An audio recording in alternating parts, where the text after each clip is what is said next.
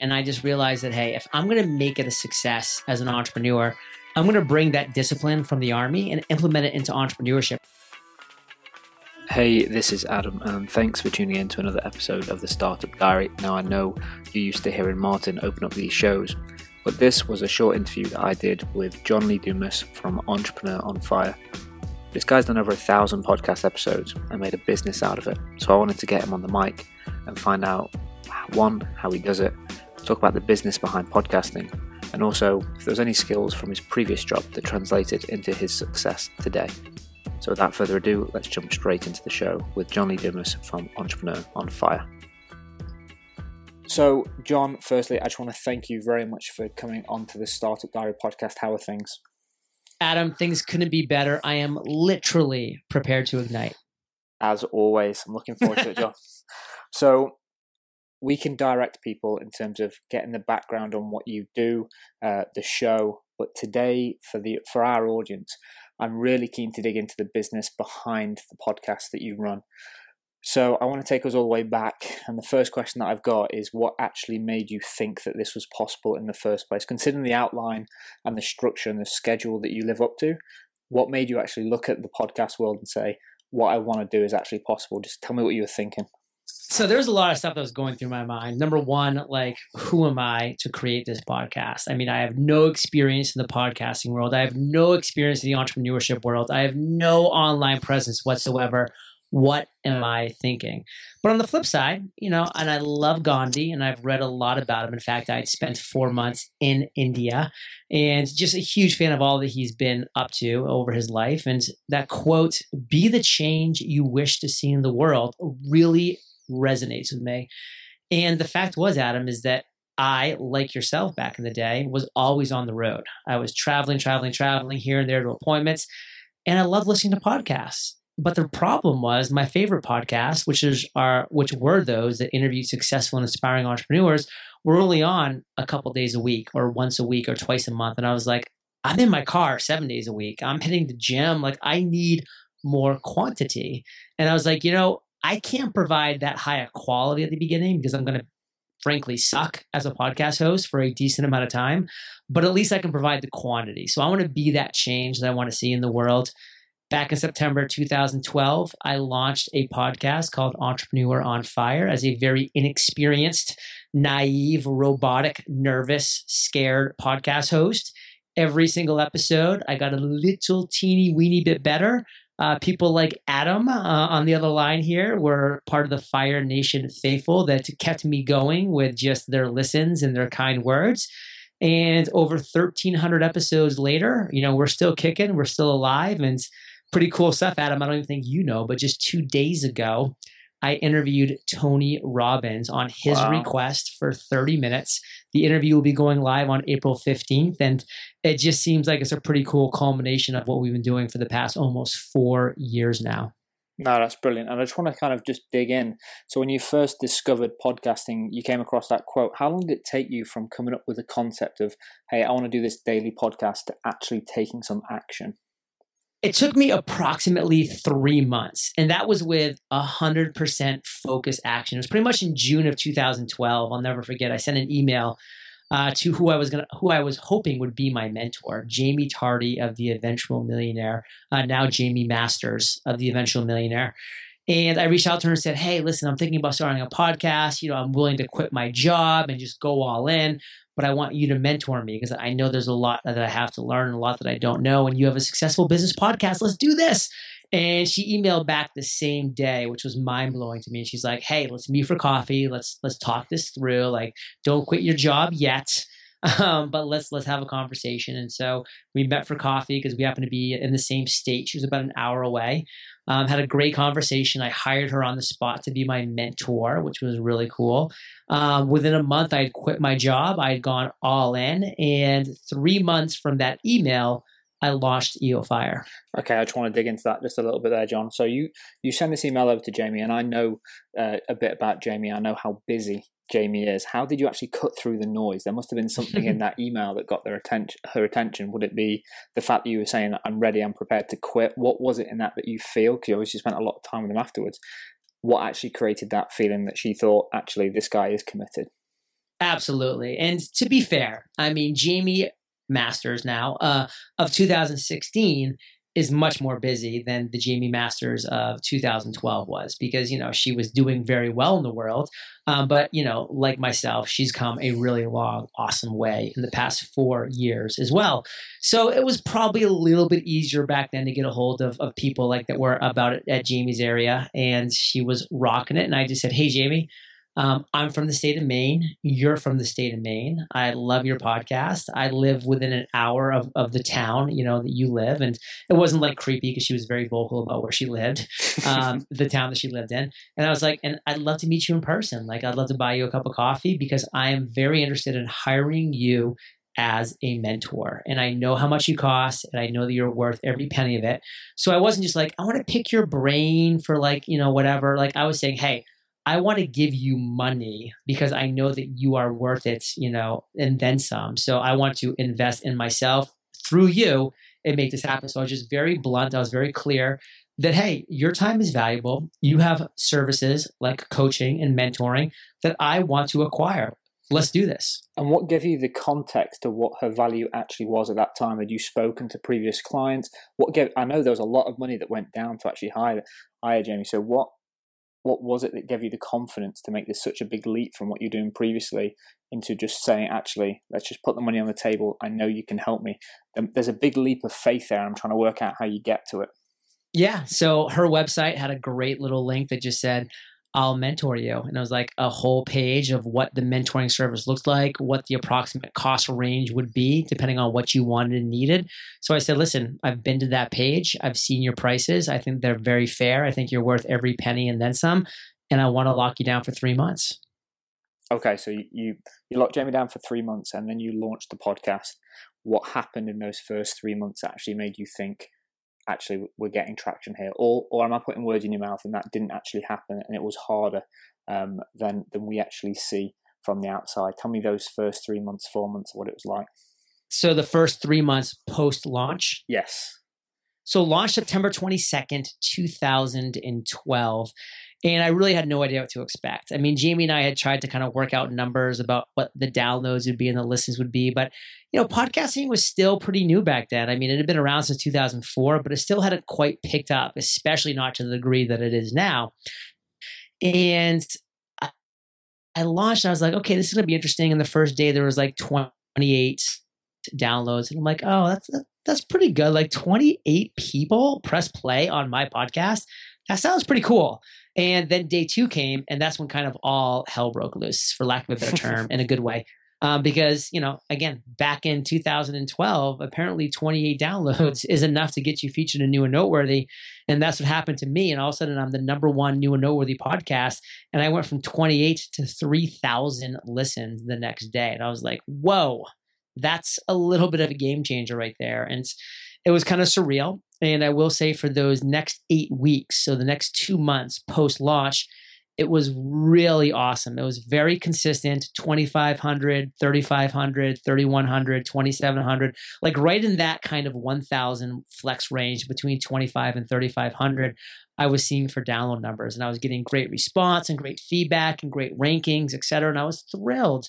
But then day 57 hit, and that was month 2.1. So second month, first day, day 57, I dropped out of New and Noteworthy.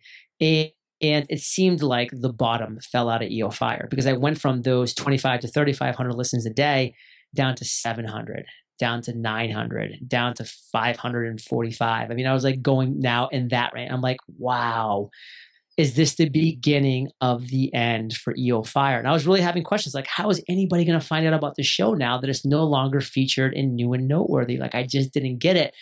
And I had some doubts, and I had some thoughts of, man, is this it? Like, do I just start kind of wrapping things up? Like, it was good while it lasted. Do I start to wind it down? Fortunately, I've always stayed between 40 to 50 episodes ahead. So I was like, well, I'm at least just going to keep, I'm going to publish these next 40 or 50 episodes.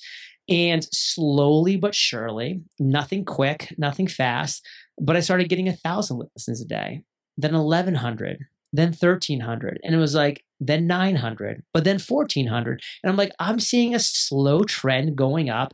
And so month 3 was very difficult. But month 4 rolled around, and that actually happened to be the beginning of the new year, which if a lot of people do podcasting, December is a tough month because people are focused on holidays and vacations. And then January, things really started picking up, and I started seeing numbers like I did the first couple of months for the very first time. And that's when I was like, you know what? I'm in this for the long haul. I know this is a slow and steady growth. And now as we're talking, Adam, we got 1.25 million listens last month.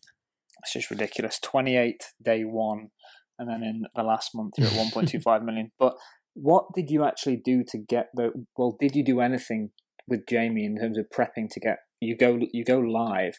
Did you do anything back then? Because I know there's a lot of best practice now, and I know there's a great course that you run that actually explains to people about how to kind of get yourself into New and Noteworthy and launch a podcast. But what was the best practice back then, or was it still so new that people were still guessing what iTunes was looking for?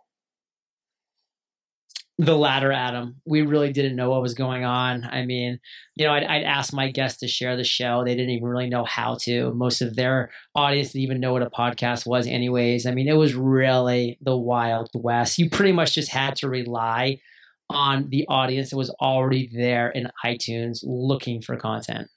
Okay, brilliant. I've got a big red line around one question that I just need to kind of just put on the table, is the fact that you jumped into this and you must have had, you've got bills, you have responsibilities, you gave up a job that had salary, you had a salary, it was coming through the door. What actually gave you the idea? I know launching a podcast is one thing, it's creative and it's great, and you had this great vision, but what actually gave you the confidence to say, actually, not only will I enjoy it and it's something that I want to do, but it's something that can put bread on the table? Because I know back then, as you mentioned, that the rates that podcasting was collecting in terms of ad fees and bits like this were very unknown. What happened in your head back then to calculate that this is something you can do as a full-time job? Well, just to clarify, and for 100% honesty and transparency, I wasn't collecting a salary when I quit my job. I was 100% commission-based, which is how I wanted it. I was always a fan of you eat what you kill, always. And I love that. And that's why, I was making the kind of money that I was, because I was willing to take the risks and I was willing to work hard. I was willing to make it happen. So I've always kind of been the opposite of risk averse. I've always kind of loved and thrived on risk. And I looked at my bank account and I said, you know what?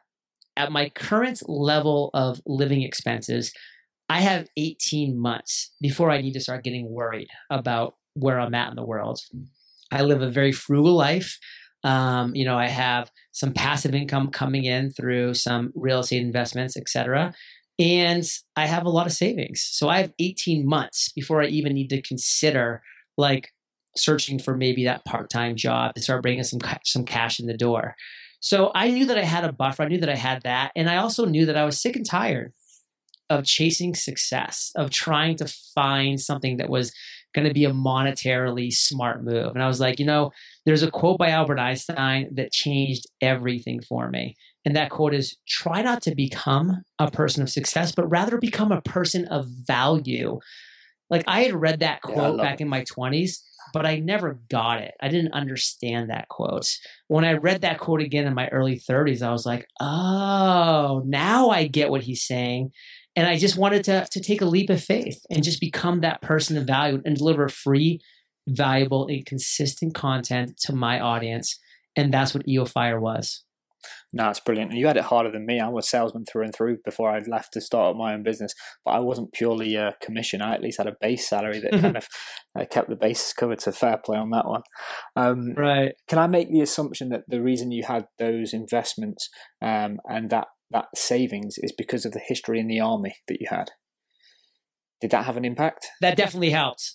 Okay. My deployment to Iraq for 13 months. Number one, you don't pay taxes when you're deployed. That's kind of one of the bonuses they give you. Number two, you can't spend any money because you're deployed in Iraq. So I came back with $80,000 in the bank, which really was a good portion of my nest egg. No, fair play. And that kind of takes me on to where I wanted to take the conversation in terms of I actually applied to the army and did 3 months and realized it wasn't the lifestyle for me. It was a great job, but wasn't a lifestyle. But I learned a hell of a lot in 3 months in phase 1 training that taught me a lot about myself. Apart from your just ability to have absolute rigor to do a daily episode, what else from your time in the services transitioned to what you're doing today? Can you repeat that question? You kind of broke off for a second. Yeah, sorry. So what I was just trying to get at is, what did you actually do in the army that transitioned, apart from the organizational skills and the rigor, to what you do on a daily show? How did that part of your life and your career help you with what you're doing today? So discipline is so huge in the military. And I just realized that, hey, if I'm going to make it a success as an entrepreneur, I'm going to bring that discipline from the army and implement it into entrepreneurship. But I think a lot of entrepreneurs fail because they fail at being their own boss. They don't know how to set parameters and to set rules and to set a regimented schedule for themselves. And so they just fail because of that. They really need somebody to do that for them. But I learned at a very young age that, hey, like, it's discipline that's going to win the day. Like, we have a saying in the army, we get more stuff done before 9 a.m. than the rest of the world does all day. And I took that mentality and applied it to entrepreneurship. I was a huge fan of that. And it really helped me in a lot of different ways. Like, I was a logistics officer in the army for my last 2 years.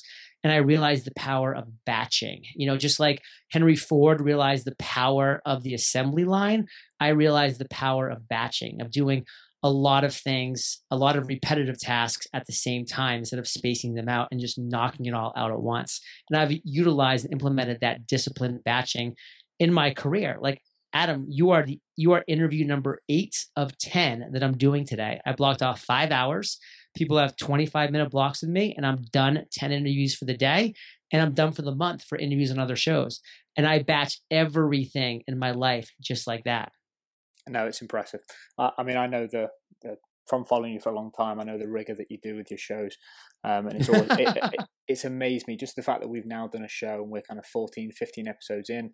It's going really well, right. But because we're not batching, we're trying to fit it in and around the core business of what we do. It's an absolute nightmare. So as you just pointed out, we've got 25 minutes. I'm very aware of the time. Let me just skip ahead. You're at 1.25 million downloads last month, and I've seen that you've developed not just a podcast, but you developed it into such an amazing brand. You've got services and products. What's the big vision for yourself as well as for EOFire? And I say them as two separate things because I want you to answer them as two separate things as well. Where do you see EOFire going? Because it's not the John Lee Dumas podcast, it's EOFire. What happens? Where are both of these people / brands in 5 to 10 years? Great questions on both areas, and I have what sometimes is very disappointing answers for people that ask these questions, because there's a very honest reality in my world. I have no idea where I'm going to be, where EOFire is going to be in 5 to 10 years, because I have no idea where the world's going to be in 5 to 10 years. Things that have happened in the last 6 months are mind-blowing, let alone what's going to happen in the next 6 months. And that's going to completely shift everything that I do with my business. I know for a core fact that I'm going to be looking to deliver free, valuable, and consistent content to people, whether that's through a podcast, whether that's through Snapchat, or any of the other 100 of things that's going to come up and die and then rebirth in the next 5 to 10 years. Like, that's going to always be my core focus. How can I best deliver free, valuable, and consistent content to my audience? I heard a lot of, I'm a follower of Gary Vaynerchuk, and I hear a lot of his mentality in your answer in terms of, I'm not going to decide what's going to happen in 5 years, 10 years. I'm going to see what's working, and I'm just going to counterpunch and just deliver the value in whatever channels best operates at that time.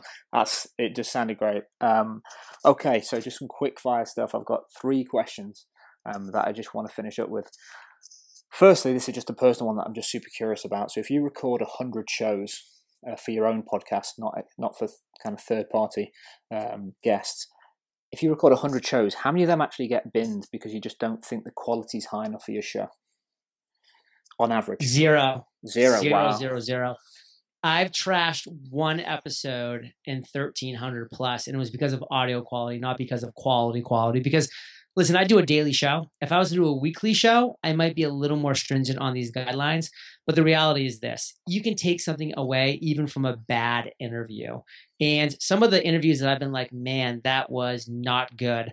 I've gotten people email back and say, wow, John, that show really connected with me. And I'm like, really? Wow. So I don't try to judge. I just say, you know what? I'm going to do the best that I can as a host.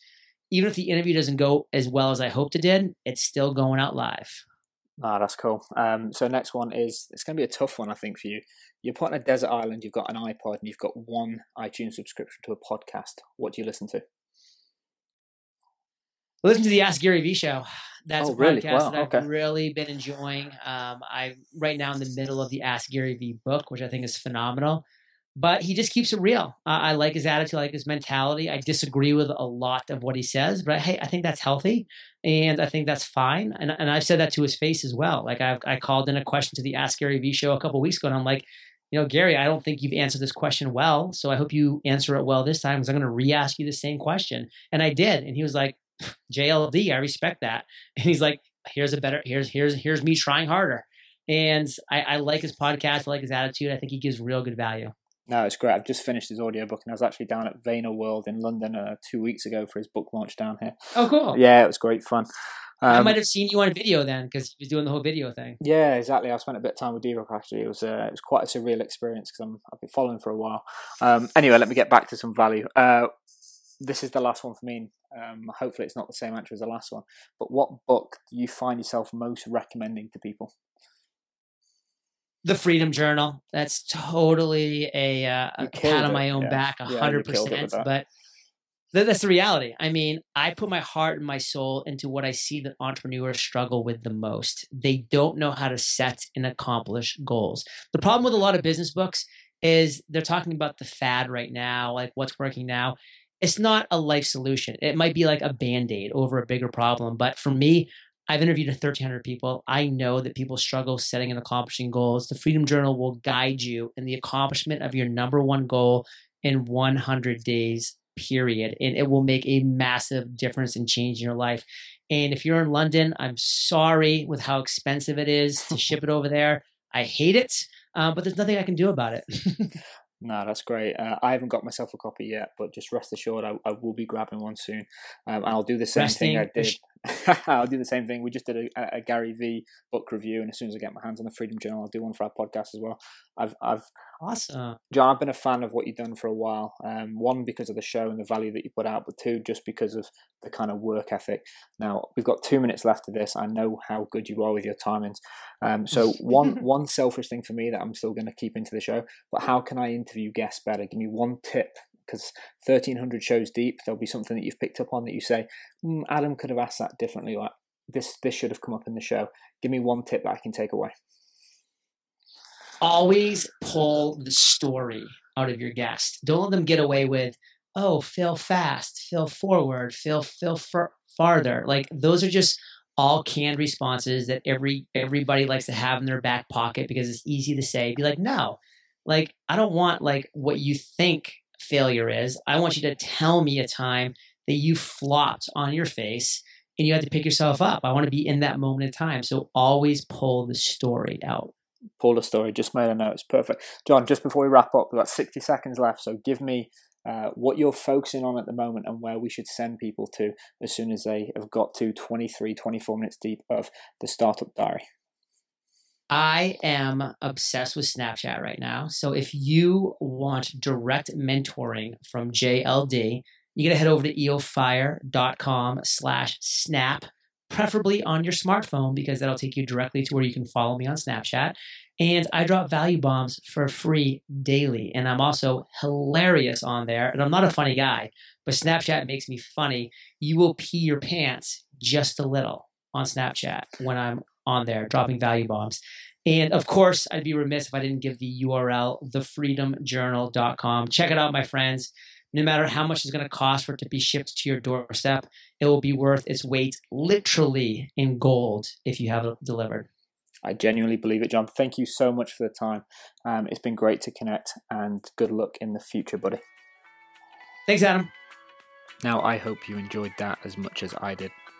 And if you've got all the way to the end of the podcast, I would really appreciate it is if you could go to iTunes and leave us a 5-star review for the show. We're trying to get this podcast into as many ears of entrepreneurs as possible, and those reviews make a huge difference. If you want to connect with any one of our team, whether it's myself, Martin, Harry, Matt, anyone related to any part of building a startup, the easiest way to do it is to go to Instagram, and we are Our Startup Show on Instagram, and we would love to hear from you. Until the next show, speak to you soon, stay well, and keep hustling. Bye bye.